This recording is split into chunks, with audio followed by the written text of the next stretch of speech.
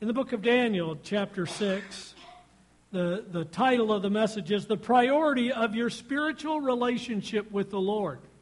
And this is a picture of one of the walls of Jerusalem. And Daniel had prayed looking toward Jerusalem. He was in Babylon. He was 900 miles away. But he would look toward Jerusalem when he had prayed. And it's interesting that the history we've looked at in the life of Daniel, previous messages have dealt with that a lot. But chapter 4 took place over a period of more than 8 years. And then chapter 5 took place in one night. The fall of Babylon, the writing on the wall, and then the fall of Babylon. And then chapter 6 takes place over a period of time long enough for Darius, the new one in charge of Babylon, the king of that region, serving under Cyrus, the king of the Medo-Persians, and long enough for him to reorganize leadership, to recognize Daniel, and to seek to promote Daniel, and long enough for the other leaders to get jealous of Daniel and seek to stir things up. In this chapter, Daniel is no longer a young man. We began in chapter 1 when he was a teenager, living for God. Now he's somewhere between 82 and 90 years old. We have a couple of folks here today who are between 82 and 90 years old. That's where Daniel is. But he kind of gets called out of retirement to serve again. Daniel, this actually begins in chapter 5 and verse 31. Darius the Mede received the kingdom, being about 62 years old. It pleased Darius to set over the kingdom 120 satraps, or regional government leaders, to be over the whole kingdom, and over these 3 governors, of whom Daniel was one. Now, some call these presidents and princes. That just realize it's like today we would call it senators and the president, or something like that, except their structure was different than ours. Ours is vastly superior, right? Sometimes. The concept of our government is vastly superior to most other governments. It doesn't always live out that way. So one of the jobs they had was to keep track of the money, so the king would suffer no loss. Now, hopefully you have paid your taxes. If not, get them in by Tuesday. God's plan is that He allows governments to tax. I don't think the government uses the money very wisely all of the time, but I'm really glad they have it to pay for road construction and police officers and firefighters and all of that. Verse 3. Then this Daniel distinguished himself above all the governors and satraps because an excellent spirit was in him, and the king gave thought to setting him over the whole realm. So let's pause right there. Daniel developed a great reputation. When our kids were young, I used to tell them, hey, when you get a job, if you show up early and you're ready to work, and you work till the end of your shift the whole time, and if you have a good attitude, you're really going to stand out. And that's true in our culture. And Daniel stood out. He was a believer who followed God's word and God's will. People noticed. Even the people who did not like him still noticed. In the wisdom literature, Proverbs 16:7, Solomon wrote that when a man's ways please the Lord, he makes even his enemies to be at peace with him. Now, that's a general rule. Wisdom literature is general rules. And that's true generally. In chapter 1, Nebuchadnezzar recognized Daniel stood out above all the other guys. Shadrach, Meshach, and Abednego, they were really close, but Daniel was just a little bit higher.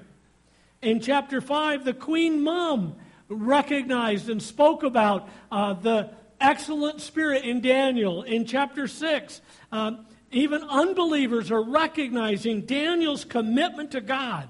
And Darius, in chapter 6, appreciated Daniel. Sometimes unbelievers will appreciate believers. In the nation of Cuba, when Fidel Castro was in charge of Cuba, and he is no longer alive on planet Earth, but when he was in charge, for a while he really persecuted the churches. And then the Russian government withdrew some of the financial support for Cuba, and they really wanted to get support from America, and the people who were willing to put money into Cuba happened to be American evangelical Christians. And so, like the ministry that I served in Cuba for a dozen years, we'd go in and we'd hold conferences and we'd preach and we'd teach, and we had the freedom to do that because the government realized the Christians in Cuba were more respectful of the government than the non-Christians were. And because that's a principle taught in Scripture. So Christians have been promoted. They've been elected. They've been advanced because of their commitment to following biblical values. But Daniel also developed enemies, verse 4. So the governors and satraps sought to find some charge against Daniel concerning the kingdom, but they could find no charge or fault because he was faithful, nor was there any error or fault found in him. Now, we looked at that a little more last week, but wouldn't that be neat if people tried to find fault with you and could not? That's pretty amazing. So, even though there will be some people who appreciate you because you're a believer, you might get promoted and advanced at work because you have honorable values that you have learned from God's Word. But there will be those who reject the Lord. And because they reject the Lord, they reject you. Listen to these words from Jesus. In Matthew 10:24 and 5, Jesus said, "A disciple is not above his teacher, nor a servant above his master. It is enough for a disciple that he be like his teacher and a servant like his master. If they have called the master of the house," Jesus speaking of himself, "if they have called the master of the house Beelzebub, or Satan, how much more will they call those of his household?" Jesus said, when I walked on the earth, these people criticized me and accused me and attacked me. So guess what's going to happen to you guys? And so both are true. Some non-believers will really respect your moral integrity, your commitment to work hard if you're getting paid, and they will appreciate that. But some people who really despise the Lord may end up really despising you. And that's where Daniel is in verse 5. Then these men said, "We shall not find any charge against this Daniel unless we find it against him concerning the law of his God." Daniel had developed a spiritual relationship with the Lord. Now, we begin a spiritual relationship with the Lord when we respond to the drawing of the Father and the leading of the Holy Spirit, and we ask the Lord Jesus Christ to forgive our sins and be our Savior. If you have not in your life had Christ forgive your sins and become your Savior, then you can't grow in that relationship because that relationship doesn't exist. You know, there are people who are very popular, and there are people who watch them on television, and they think they know the person. And they write letters to them as if they're best friends. You know, they know this person. They know their personality. There have been stalkers who have fallen in love with the weather lady on the news. And they write letters and try and chase and follow her. And there's been big issues of that in our culture. And there are people who think they have a relationship with Jesus Christ because they've heard about him, because they grew up in a family where the parents talked about him, because they came to church sometimes or a lot. But as I can testify, you can grow up in church, being there literally every time the doors were open and we weren't sick. We were in church. We were there Sunday morning and Sunday night, and our church had regular Wednesday night, and we were there. They had Thursday night visitation, and my parents were there, and I still had not trusted Christ as my Savior. You have to come to the place where you, not a faith inherited from your parents, but a faith where you ask the Lord to forgive your sins and save your soul. Paul wrote to the church in Rome and said that if you will confess with your mouth the Lord Jesus and believe in your heart that God raised Jesus from the dead, then you'll be saved. You need to believe and you need to confess, and then you receive the free gift of salvation. Once you have established that relationship, then you can grow and mature in it. How many of you are married? Okay. How many of you, when you got married, you knew all about your spouse, right? You thought, be honest, you really thought you knew them really well, right? Come on, raise your hand if that's true. Yeah. And then you got married, and then not so good, right? I said that badly, didn't I? You didn't know them quite as well. Honey, after I got married, it was great, okay?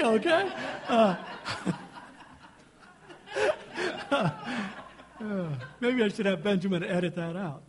No, but see, the truth is, you didn't know him quite as well as you thought you did. Kathy would sing at 5:30 in the morning. I honestly thought 5:30 only came once a day. I didn't know it came twice. And she squeezed toothpaste from the middle of the tube instead of squeezing it from the end so that it just rolls. It was amazing. And she had no idea that she could fix a meal for 6 and not have leftovers. See, you think you know Christ when you receive Him as Savior. But you learn so much more about Christ when you walk with Him in your life over the years. You have sorrows, you have joys, you have delights, you have discouragements, you have difficulties. And you walk with the Lord over a lifetime, and you really get to know and understand the Lord. And Daniel was walking with Him. Daniel had developed a spiritual relationship with the Lord so that when the trial came, he was prepared in advance. Because trials come to every life. 2 Timothy 3:12 and 13 says, yes, all who desire to live godly in Christ Jesus will suffer persecution. But evil men and impostors will grow worse and worse, deceiving and being deceived. There are people who think our culture is getting better and better and better, and we're moving toward enlightenment. The Bible says our culture is getting worse and worse. And thankfully, someday the Lord will intervene. Job 5:7 says, yet man is born to trouble as the sparks fly upward. You toss a new log on the fire and sparks go flipping up. As the sparks fly upward, so man is born to trouble. Job adds later in chapter 14, man who is born of woman is a few days and full of trouble. When those trials come, listen carefully. When those trials come, your natural response can be a supernatural response because you're walking with the Lord. So, maybe you used to really struggle with anger. But as you grow in the Lord, it's not as much of an issue. When those trials come, you have built a strong relationship with the Lord, and you've decided in advance what you will do. That's where Daniel was. Daniel was prepared even though he had no idea what was coming. Verse 6. So these governors and satraps thronged before the king and said thus to him, King Darius, live forever. All the governors of the kingdom, the administrators and the satraps and the counselors and advisors have consulted together to establish a royal statute and to make a firm decree that whoever petitions any god or man for 30 days, except you, O king, shall be cast into the den of lions. Did you hear what it said? Now, there's a very large group. We don't know that all 120 plus the 3, we don't know they were all there, but there was a really big group, a large representative group, thronged before the king. But they said all the governors and administrators, all of them were there, and they all consulted together. Name at least one who was missing. Daniel. Daniel would have never said yes to that. Daniel would have turned away from that. Daniel would have said, it's not right to worship a man. We pray to God. Now we have Darius. And to be honest with you, Darius looked really good when he came in and conquered. And he looked good when he was going to promote Daniel, right? Doesn't look so good right here. He doesn't, somebody said he's a misguided and gullible king. If he had really recognized Daniel as the most gifted one, then it might have been wise for him to say, hey guys, that's really an interesting concept. I want to talk it over with Daniel. You know, the WWDD. What would Daniel do? He would have just asked that. So he said, but instead, verse 19, therefore, King Darius signed the written decree. They already had it ready. They already had it written out. They're buttering him up. Oh, King, you want everybody to just really appreciate you? There has not been a political leader ever who didn't like to have people like them. They wanted to be liked. And sometimes they made bad decisions because of that. And here's one of them. So he makes that decision. And what we're going to really, really think about this morning is not the end result of Daniel being thrown into the lions, but Daniel's decision in verse 10. Now, when Daniel knew that the writing was signed, he knew the law, he went home, and in his upper room, with his windows open toward Jerusalem, he knelt down on his knees 3 times that day and prayed and gave thanks before his God, as was his custom since early days. Probably as a teenager, when he made a commitment to really live for the Lord, he started doing this. Now, I know Paul says, pray without ceasing. We should have an attitude of prayer all day long. And I know some people, they really believe in praying 3 times a day. Thank you for breakfast, thank you for lunch, thank you for dinner, and that's it. But what Daniel did, and by the way, they tracked the days differently. So evening and morning and noon, they tracked the day began in the evening. We call that the end of the day, but that was the beginning for them. And so Daniel had 3 times a day. This wasn't the only time he would talk to God, but 3 specific times he would get real and get intimate with God. Now, Daniel's response is actually an act of civil disobedience. The law said don't, and Daniel did it. So, I want you please to turn to the book of Romans, chapter 13. And if you can, mark your spot in Daniel. We're going to go back there, and then we're going to come back to 1 Corinthians. So if you can mark your spot in Romans and keep it there, that'd be great. Romans chapter 13.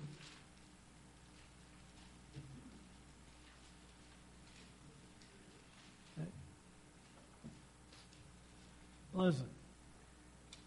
Romans 13. Let every soul, who does that mean? Yeah. Does this include dogs and cats?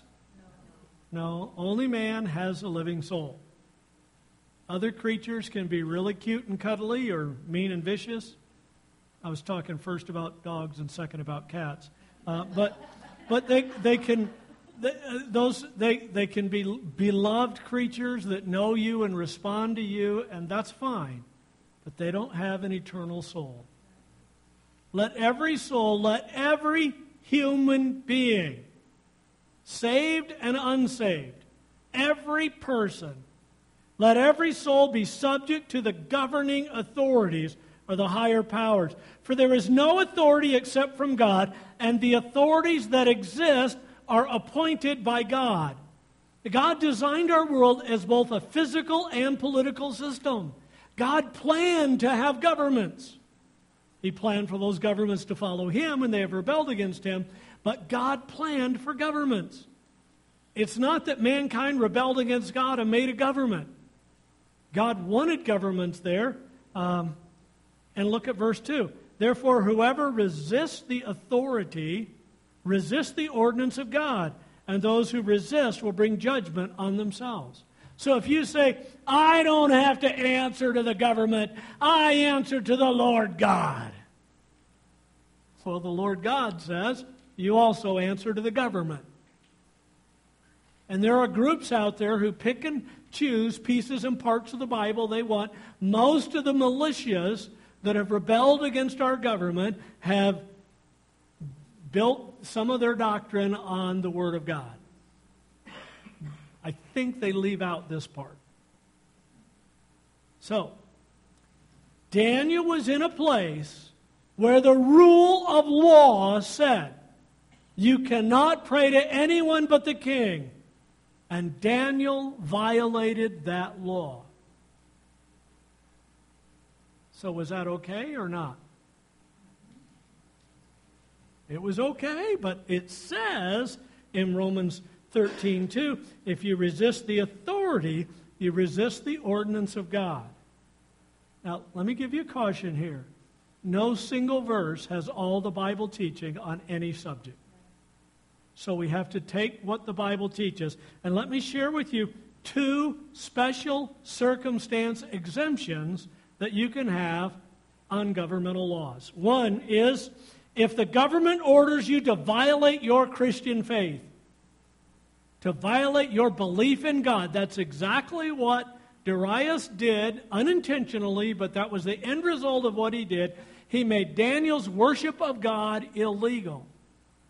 And in that response, Daniel responded appropriately, just like the apostles in the book of Acts when they said, we answer to God and not man, so we're going to obey God and we're going to violate that law because that law violates God's law.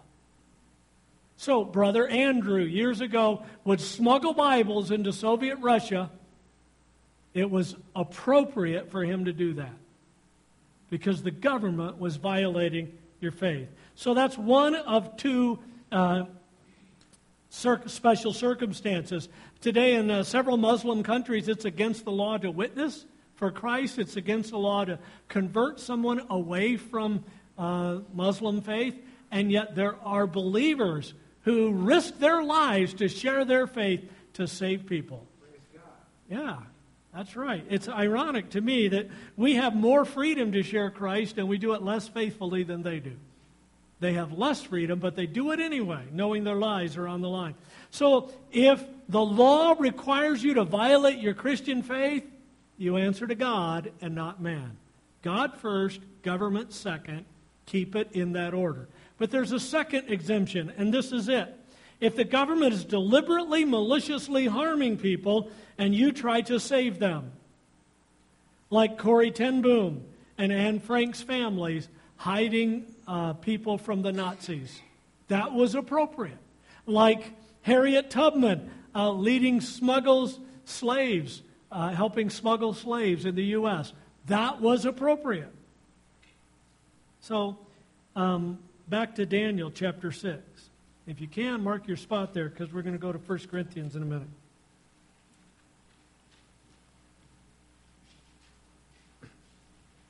Daniel 6 and verse 10. When Daniel knew the writing was signed, he intentionally broke the law because he honored God first, government second, and he kept it in that order. But notice something else here. Daniel was not putting on a show. Look at the end of the verse. As was his custom since early days. See, Daniel didn't say, I'll show those people. I'm going to get on my rooftop, I'm going to open my windows, and I'm going to pray to God. And what do they think of that? That wasn't his attitude at all. I think he probably got on his knees. He opened his windows toward Jerusalem so anybody who was outside could see him. They often had a chamber on the top of their house that was a little cooler because they didn't have air conditioning like we do. And so Daniel might have gone up there and he might have opened but he opened the windows, opened the curtains. You could see. He couldn't see all the way to Jerusalem. It was 900 miles away. Daniel had great spiritual insight, but there's no evidence he had supernatural physical eyesight. But he imagined where Jerusalem was, and he prayed in that direction because he was anchoring himself to Jerusalem, where he had been a prince in Israel before he was kidnapped and hauled away to Babylon. And now some 70 years have gone by, and Daniel's still praying toward Jerusalem. Still calling out to God. Still turning toward Him. And don't you imagine in that prayer time he might have said something like, God, I know I'm praying because that's what I always do. And I know what the law says. So I ask that you would please take care of me. That you would work through this somehow. He didn't know God would deliver him. He had no idea God would do what God did. But for many of you, your neighbors could know exactly when your house is empty. They see you drive away on Sunday morning, Sunday night, Wednesday night when we have the Bible study and prayer on the first Wednesday of the month, Thursday night, maybe helping in Awana. They see you driving away. They see your car empty. They know your house is empty. If they see you driving away and your car's empty, that's kind of weird. But they know your house is empty. And you trust God and obey Him and follow Him. And sometimes, or not sometimes, but your spiritual discipline could be noticed by other people if they pay attention. If you ever go out to lunch with a coworker and you quietly bow your head and pray to God, by the way, if you do go out to lunch with a coworker, don't get down beside the table, kneel before God and say, oh God, I pray for this heathen I'm eating with. No, don't do that, okay? You can pray quietly. You don't want the whole restaurant to hear you praying. And if you're just by yourself, just bow your head, pray, and then stop. You have an opportunity to walk with God. And you should not be embarrassed what other people think. The people who don't walk with God, it doesn't matter what they say, because someday all of you are going to stand before God. Those people and you. And you'll be so happy for those times you stood for God and didn't give in to peer pressure. Now, I want you to look over in Daniel chapter 3. Look back in Daniel 3. Daniel was trusting the Lord, but he had no guarantee of deliverance. And in Daniel 3, we find Shadrach, Meshach, and Abednego, or Hananiah, Mishael, and Azariah, as they were known in their Hebrew names. We find them facing a fiery furnace. And look back in chapter 3 and verse 16. Shadrach, Meshach, and Abednego answered and said to the king, O Nebuchadnezzar, we have no need to answer you in this matter. If that is the case, our God whom we serve is able to deliver us from the burning fiery furnace. And He will deliver us from your hand, O king. But if not, if His deliverance is taking us to heaven instead of delivering us from the fire right here, if not, Be it known to you, O king, that we will not serve your gods, nor will we worship the golden image which you have set up. Daniel's doing the same thing. He does not know for sure that God will deliver. But he's praying to God, and he's trusting God, and he's following God, because that's the right thing to do. Daniel loved God enough that he would trust God even to his death. He had spiritual discipline of praying regularly and intimately. And it says in verse 10 of chapter 6, he knelt down on his knees 3 times that day and prayed and gave thanks before God. 3 times. Psalm 55, 16 and 17 are memory verses for this month. I want to really challenge you to memorize those. We watched the video on that last week. It's on our website if you missed it. But David says a friend had betrayed him, and David trusted in the Lord. And he said, as for me, I will call upon God, and the Lord shall save me. Evening and morning and at noon I will pray and cry aloud to God, and he shall hear my voice. And there's Daniel, 3 times praying out to God on the very day the ordinance had been signed. And he knew he might be fed to the lions. When he knew the writing was signed, Daniel still followed God the same way he'd been following God for years, for decades, for a generation. Daniel developed spiritual disciplines as a young man that transformed his life. And it's easier when you're young, but honestly, at any age, you can turn and follow the Lord. At this stage, Daniel was between 82 and 90 years old. Maybe you're in that group. You can still make decisions to trust and follow the Lord. Job once asked in Job 14:4, who can bring a clean thing out of an unclean? And his answer, no one. But Paul actually said someone can. If you have your Bible, turn to 1 Corinthians chapter 6. 1 Corinthians chapter 6. Paul testified boldly of people becoming clean through Jesus Christ. I love this passage of Scripture.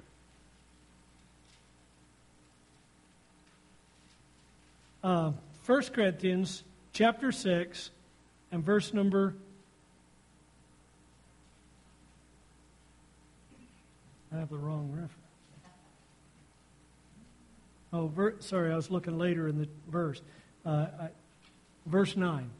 1 Corinthians chapter 6 and verse 9.